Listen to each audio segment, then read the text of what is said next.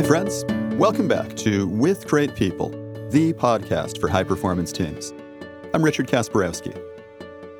In this episode, I talk with Arlo Belshi, a legacy code consultant, a team-building leader, a pioneer of promiscuous pair programming, and CTO of Deep Roots.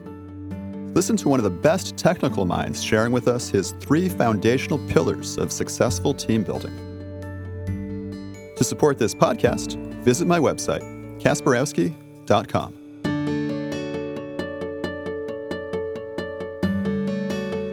Our special guest today is Arlo Belshi. Hi, Arlo. Welcome to the show. Hi. Thank you for having me. You got it. Arlo, will you introduce yourself to our listeners? Yeah.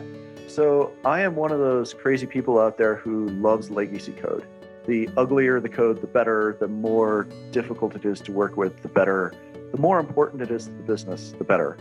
So I really enjoy jumping in with a team to the hardest bit of work that they have and immediately showing them more effective ways to work with that and to eventually master that gnarly legacy code. All right. And when you say legacy code, what do you mean? So here I was just using sort of the industry standard definition, code we hate but have to have.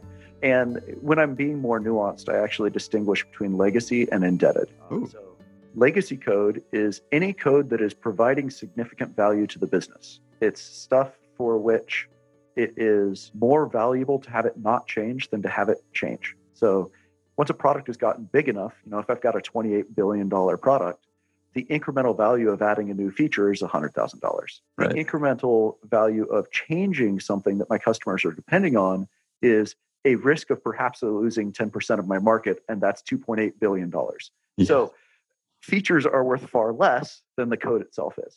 And that results in very different economics. Naturally, you should be more conservative in how you change that code. It's what's economically right. Yeah, and the way you define it, I'm afraid to touch that code now. Right. And then on top of that, there's indebted code. So indebted code is any code that developers legitimately fear to change because the probability is you're going to screw it up. Right. It's code that's full of hazards. I also call it hazardous code. So it's unsafe to go there. And the fun part, of course, is big old projects. Usually code is both. It's legacy and indebted. And that makes it so that we really fear to change it, yet it does need to change. Yeah. All right. Awesome. And so this is the podcast about teams and great teams and the best teams of our lives. When you look back at your whole life, not even your whole career, when you look back at your whole life, what's the single best team you were ever part of? So the single best team is the one at Silver Platter. It's the team wherein we first transitioned to extreme programming. It's fairly common among people who do XP and really do it well that their favorite team is the one that was first transitioned. Yeah, it's actually it's my typical example as well. I mean, there's the example of me and my wife, and my other example is that group of people that I did XP with. Yes, absolutely. And me and my wife would be the other one. Yeah. That's the one with the best emotional fluidity and really deep attention to human being. And then my first XP team is the one with the best systems thinking and real alignment to how can we accomplish more effectively together. Yeah. And that team, what else about that team? What I usually get people to share is a single word to describe that team. And sometimes it's like we go through a simple guided meditation and we take ourselves back to it and re-experience what it felt like to be together and doing the activity together. Is there a single word you could use for that first XP team? Or the sensation of working together, being together? Yeah, I absolutely know the sensation. I'm looking for one word that hits that sensation. It's fundamentally really deep variety.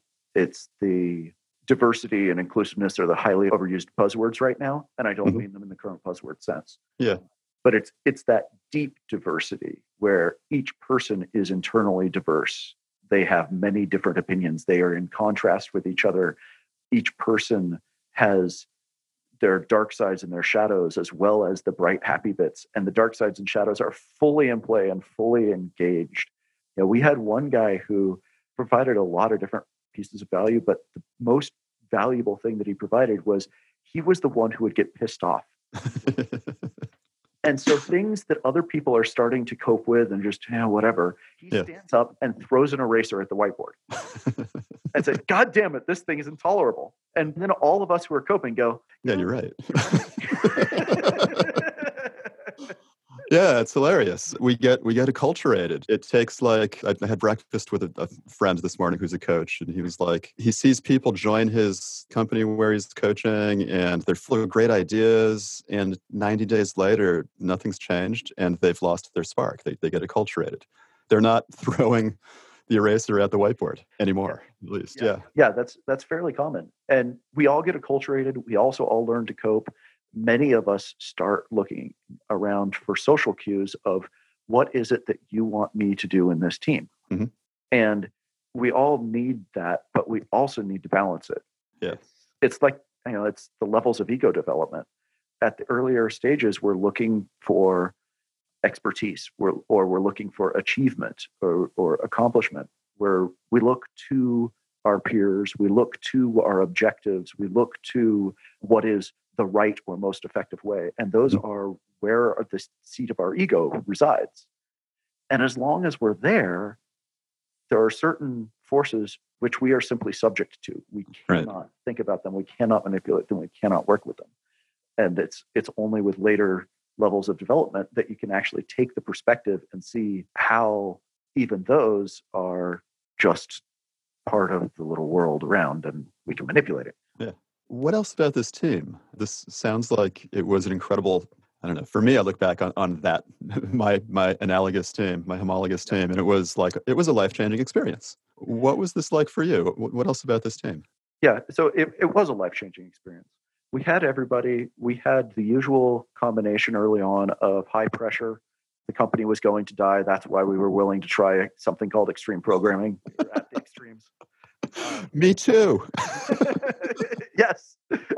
That was the difference between all the people who started XP before like 2003 or so and all the people who started Agile afterwards. Yeah. And so we were in that state. That meant that we weren't willing to fail for long. So we had to really rush to embrace it. This was back in those days when sprints were typically a month long and so on. Pair sessions were many days. That's why we did promiscuous pairing. We rotated pairs every 60 minutes, every 90 minutes as we grew. We did 1 week sprints. We had a retrospective that was run by an experimental physicist that we had on the team. And so it was quasi experiments, like what really matters here and how would we measure that and what could we try? And when things sort of feel like they work, but the numbers show they aren't, like, okay, throw it overboard. Let's try something else. We don't have time to keep up with just, it feels right. It isn't working. Yeah. And yet also deep valuing of people's internal experience. Like a lot of the things that we were looking were those qualitatives and how is it feeling, but it needed to be both. So this was a team that was very practical, grounded, and very focused on how do we be awesome? How do we be effective? And deeply understanding that is a team activity. Yeah. So many analogs to the first two teams that I worked with in an extreme programming style. On one of them, it was, well, both of them actually. We call them underfunded startups, and it was get stuff done or die. On one of them, we had a physicist. And I didn't get it at the time. The knowledge that he had, the value that he brought with his background in real science and conducting experiments. Yeah. I mean, our team had an experimental physicist. It had a pure mathematician. It had a film producer. It had a theater major. It had a guy who had done way too many drugs in the 70s and had no short-term memory. And it had me, math, physics, religious studies sort of generally. We had no software engineers, but that wasn't necessary. Software engineering, it remains a skill without actually a great depth of education. And so you can fill that part in. Yeah. All right. So a great deal of learning, but not a great depth of education. Yeah. Isn't that interesting? What else about this team? What other subjective sensations go into how you know this was the best team of your life? or anything subjective or objective? Do you have measurements? Do you have other feelings? Or Yeah, bunches on both sides. So feelings, I mean, it felt amazing. We would always try new things, and the tremendous openness to explore and to try new ideas, and read something in a book, bring it in, try it out. Oh, well, that didn't work. Okay, throw it overboard. Or it did, build on it. We did the launch meetings, and we'd start that with an emotional check-in, and we'd do that 3 times a day. It was separating the period of not working from we're working together as a team. Yeah. We were always pairing. We were always in one room, sitting, 8 of us around one table in pairs.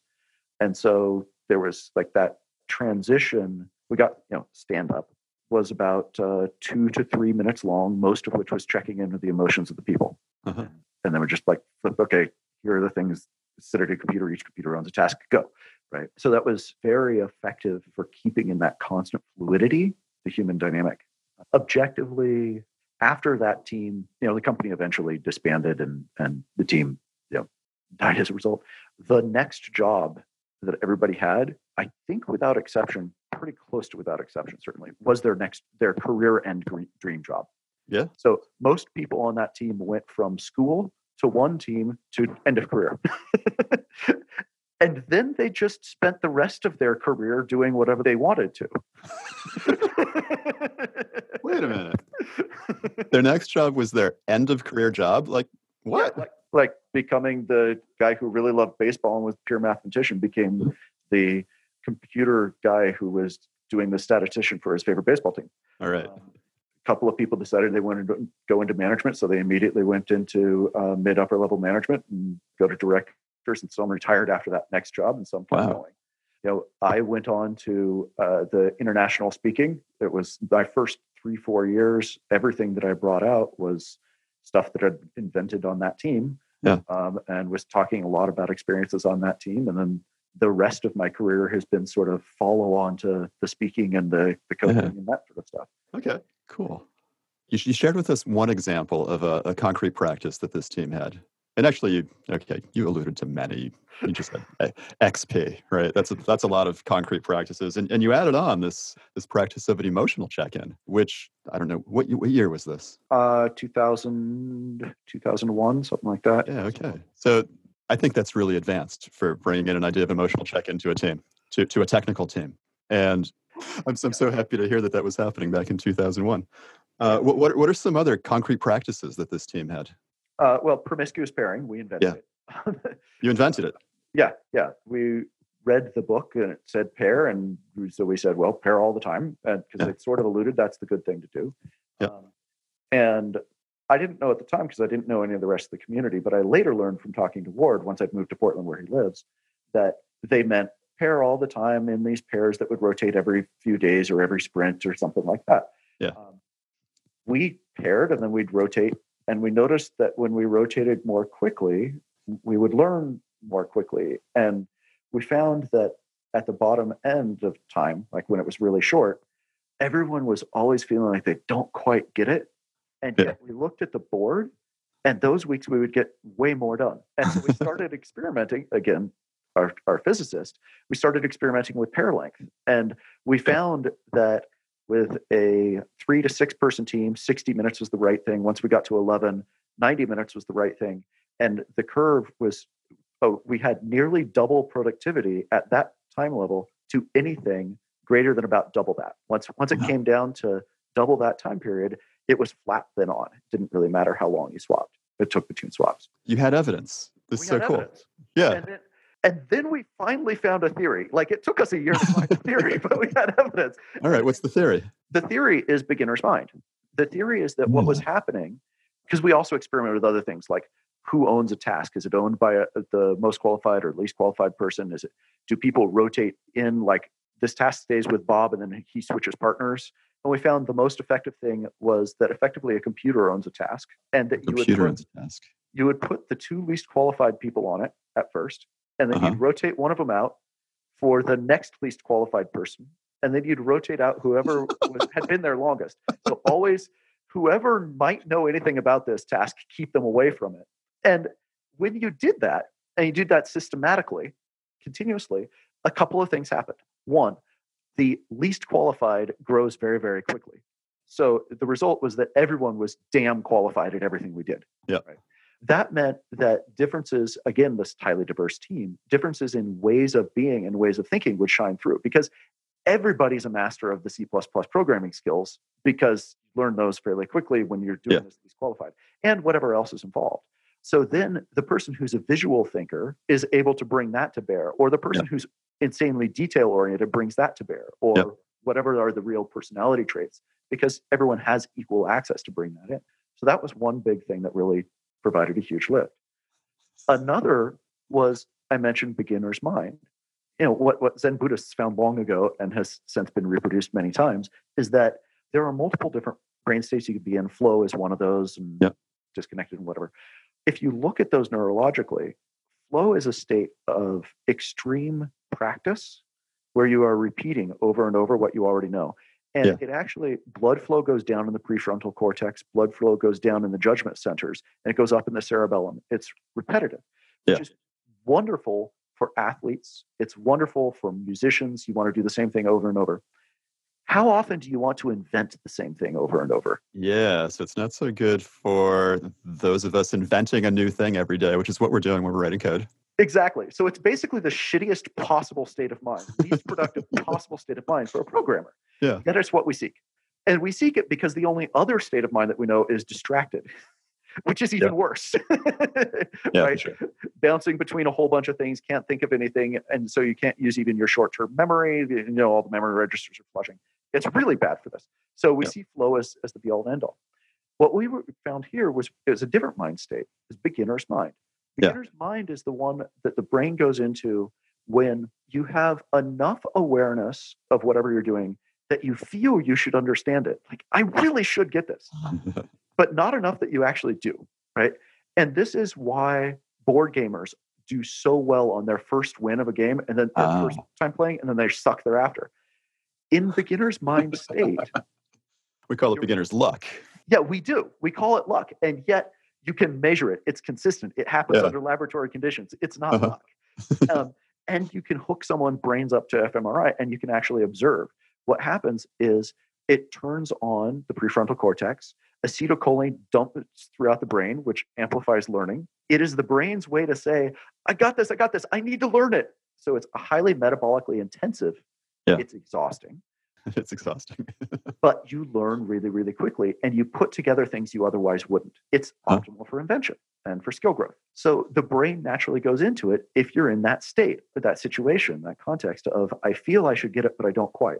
So what we were doing by rotating every hour and rotating off the person who was more experienced, we called it Sith-based rotation. Call it what? Sith-based. And there is always one master and one apprentice, and soon the apprentice kills the master and becomes the new master. And then stupidly acquires an apprentice. I'm not sure why they do that. Like, they can't see the system. They can't. They don't see the pattern. Yeah, they don't see the pattern. But we did, and so we would do that. The result is that you spend an hour brand new on this task, and you're naturally going to be in that state because it's sort of familiar. I was in this code 2 days ago. I really should get it, but I don't get it. It's changed so much. But okay, right? And that around an hour in, 90 minutes in if you have more people because you've been further away from the task, is the point where you start to feel, oh, I get it. Now I can be productive. Yeah. So it's time to fire you. So then what we do is we actually have you kill your master. Your master goes away and you become the master. And now your job is, you think you get it. Well, 60 minutes from now, your apprentice is going to kill you. So you have to bring that guy up to speed, but not just up to speed. Any idea you have that you want to get in the code now that you think you know it, you have to push through that guy's mind. Yeah. And so it had some of the results that the strong style pairing that Llewellyn does have as well. And so the result is that you're thrown right back into that beginner's mind because you're now not beginner's mind on the task, you're beginner's mind on one level up. How do I help people get this task? How do I make this more effective? And you're just alternating throughout the day, back and forth between beginner's mind on those two things. You get exhausted when you work a 6-hour day with some breaks in between and you call it done. Yep. And in that 6 hours, we outproduce weeks worth of work. Yeah. So you collected a bunch of data. Did this team figure out that it was beginner's mind as the theory? And how long did it take to figure out that beginner's mind was the explanation for everything? I don't remember precisely. It was that team. It was 6 months to a year, somewhere in that time frame, before we ran across that concept and went, "Oh, that matches." Because then we could match the feel of the thing. It's like, yeah, we're exhausted. It's this sort of exhausted. It's, yeah, we don't quite get it. And then when we do is about the time that we're supposed to swap. Um, and once we had that theory, then as we hired new people, we could explain to them the theory and just show the data and say, so that's why we want you to do this crazy thing that feels terrible. So I know you had data, but what about 60 minutes versus 90 minutes, depending on the number of people on the team? Yeah. Our belief as to the reason was that when there were more people on the team, it had been longer since you had been paired with this person or on this part of the code.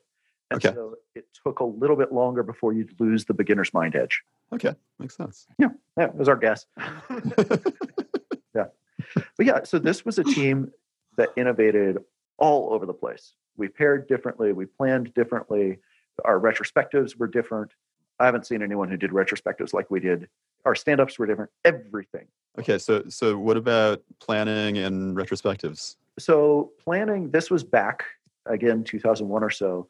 We did a rolling wave multi-level planning with good feed forward there. At this point, it's fairly common among teams, at least among those who are vertically organized and are in control of their long-range planning.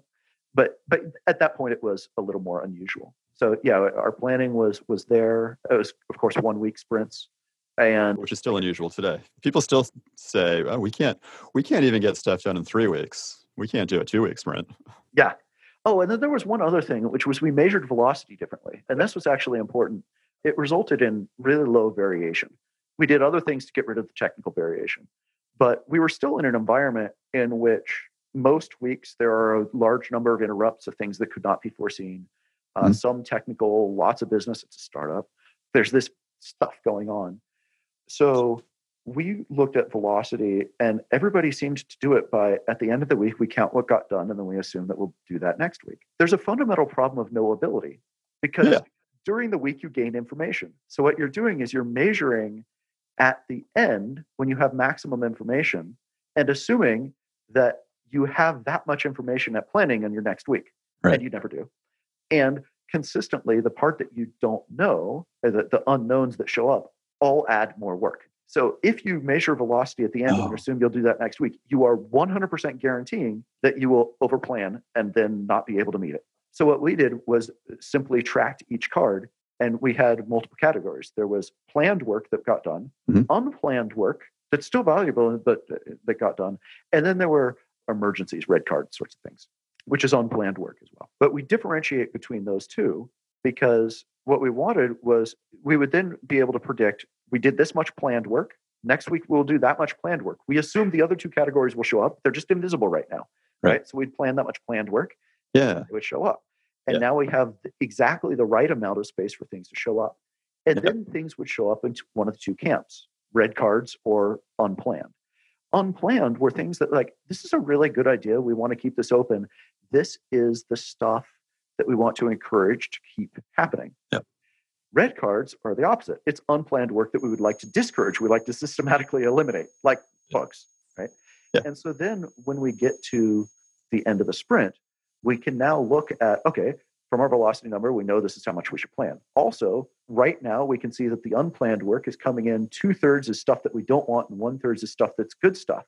Okay, so as we go towards retrospective, what are some systematic solutions we could do to reduce the sources of the bad unplanned work? Yep. Or right now, actually, we've got a fair amount of good unplanned work coming in, and we're being responsive to that. What are some things that we could do to enhance systematically the amount of good unplanned work that's coming in and our ability to respond to change? So we could do either of those, looking at exactly what that work was this week and causing it. And you said the word systematic twice there, and you're talking about retros, and I love that. A lot of people, there are so many teams that are just starting out at this stuff. They don't have, we'll say, high maturity at retrospectives yet. What you said twice was the word systematic, finding systematic responses or systematic ways to amplify the things that you're noticing, systematic responses to minimize the things you don't like. Systematic. Yes. Yeah. Because you're never going to hit that card again. Yeah. You are going to hit the things that caused that card. Yeah. And since that team, I've refined that all sorts of things, and it's the safeguarding stuff that I currently teach at Cell. It's all about hazard thinking and so on. But that also showed up even back then. The way we did retrospectives was a bit different. It ties in both to the emotional fluidity and to the systems thinking. So during the week, we had a box, just a shoebox sort of a thing, that's sitting in the middle of the table. And anytime anyone had an emotional response to anything, like emotions are going up, we recognized and agreed, and we'd all talked about this, emotions are the way the brain signals something important happened. And it gives you a little bit, like by which emotion, a little bit of a clue as to why it's important. So if emotions aren't coming up, then that means nothing important is going on. And that's just fine. I mean, a lot of time we just need to code, and we're just coding through some code, and we get an idea and then we put it in the code and whatever else. That's great. It produces good work. It also means we don't need to retrospect on that shit. Right. No matter how valuable that work turns out to be, no matter how much of the week it was pleasant, it was whatever, great. Yeah, it just happens.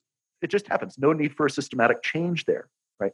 If, however, I'm coding along and I feel overjoyed, I feel glad, like really glad, well, that tells me that both something positive happened and it was surprising. I did not expect that positive thing. Yeah. If I feel glad, I need to write that down and put it in the box. So that was our emotions box. And you'd write down, I felt this emotion when this happened. And you put it in the box. And then the agreement was that would mean then that, having put that in, we'd work through whatever emotions were there in the present. And then we'd come back at the retrospective and talk to them. And every emotion goes in the box. Glad's there, angry's there, mad, sad, glad, afraid. And then nuances, frustrated and sure.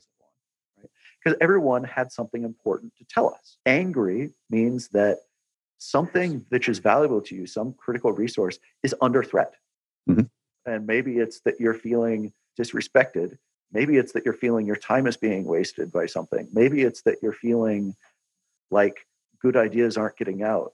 All of these are something we should talk about, right? Right? Yeah. Anger should never be suppressed. It should never explode all over either. It's that middle way, that way of flow with the anger, see what it has to teach you, write it down, bring it up, talk about it, and make the change to protect the thing that anger is saying needs to be protected. And likewise for sadness and for fear and for everything else. So we would take these emotions, we'd put them in the box throughout the week. And then that is the data gathering portion of our retrospective. When we get to the retrospective, we just start by pulling those out and we sort through them. And the first sort is just the longs and the shorts. It's short if everyone's basically agreed there's not really any systematic change that needs to happen. There might be a little quick, let's just do this one thing differently. Or the main thing is it just needs to be heard. And so it's just going to be fairly quick and that's short. And long as anything else. So we just go through, separate them. Then we did all the shorts in no order. And then we'd prioritize the longs and we'd do one of those. And we'd do one of those in a systematic way. And we did that every single week. And so that meant that the little short things that otherwise add up, they just get done at the end of every week. We're through them all quickly.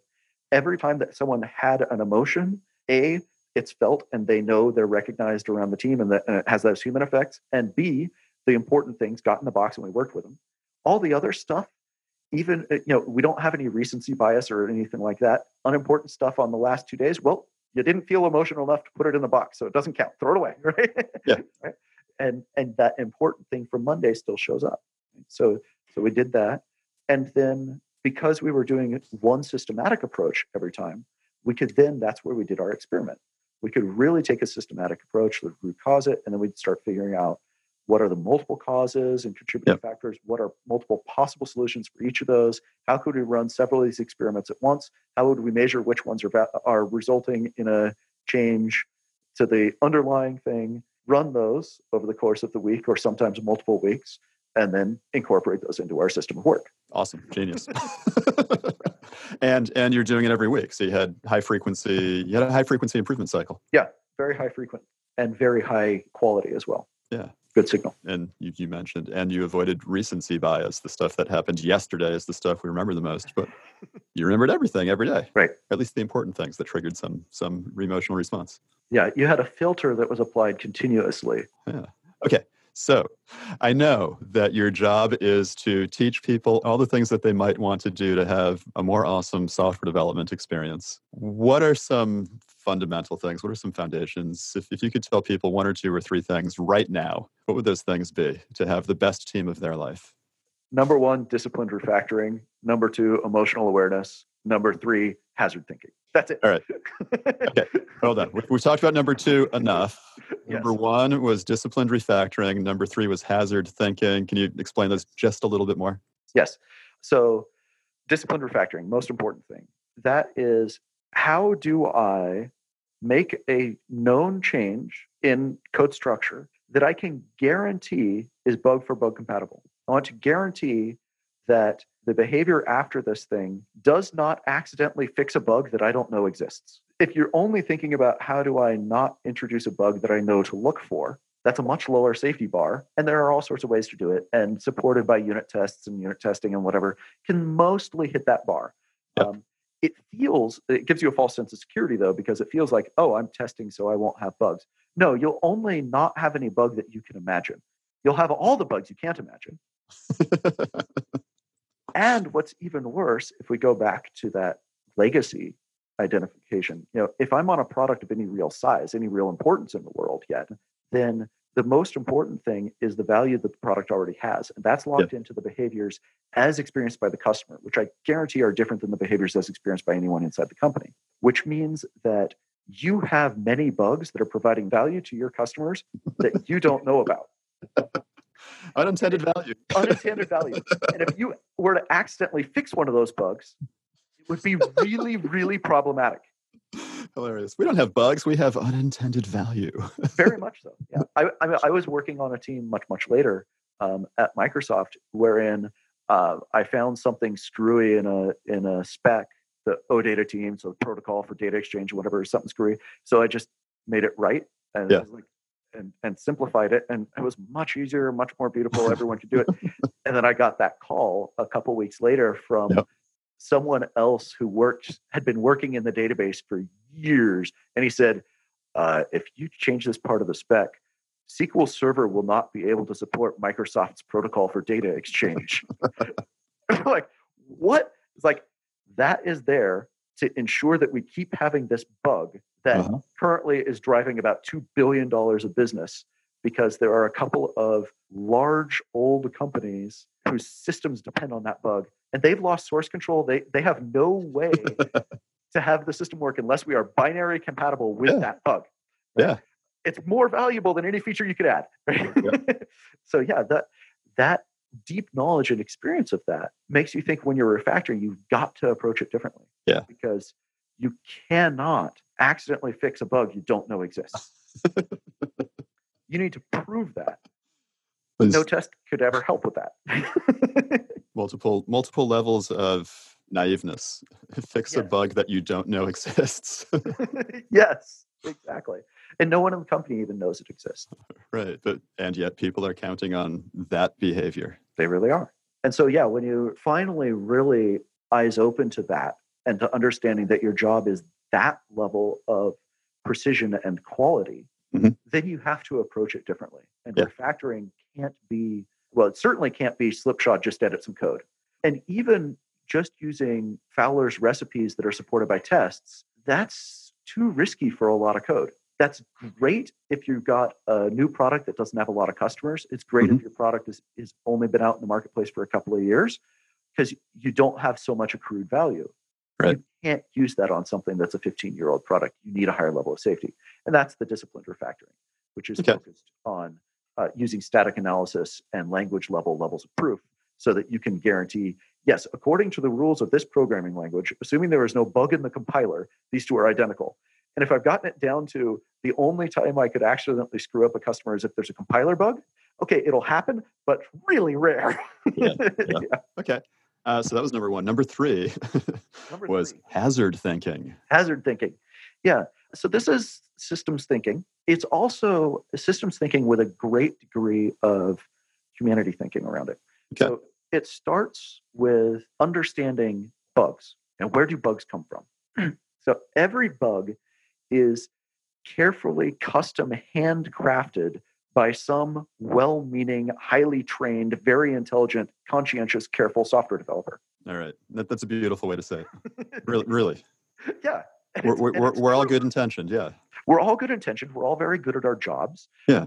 We're all bright, way above average on average.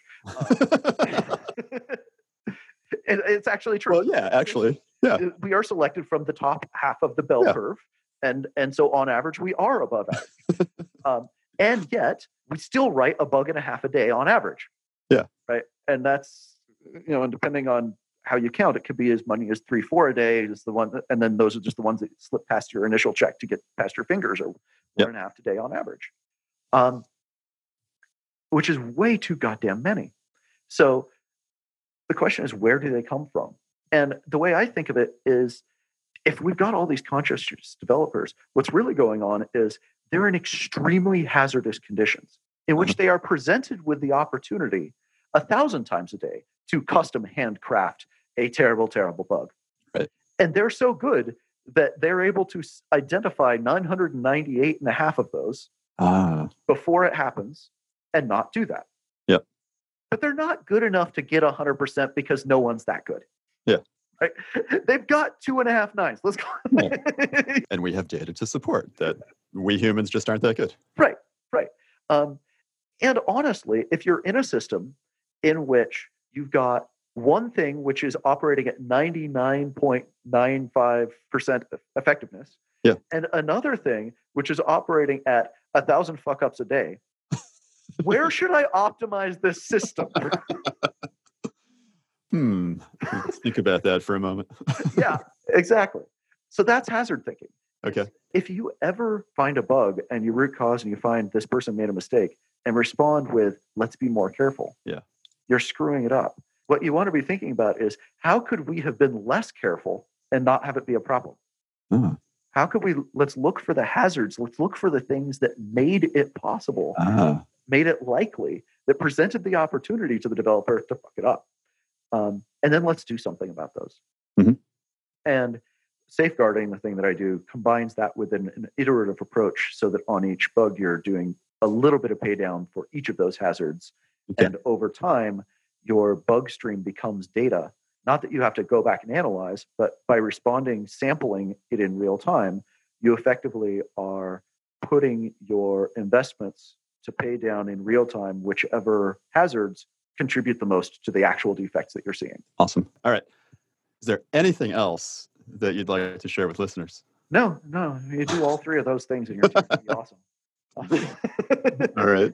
And if they want to do all three of those things and they want to know how could they contact you? Okay.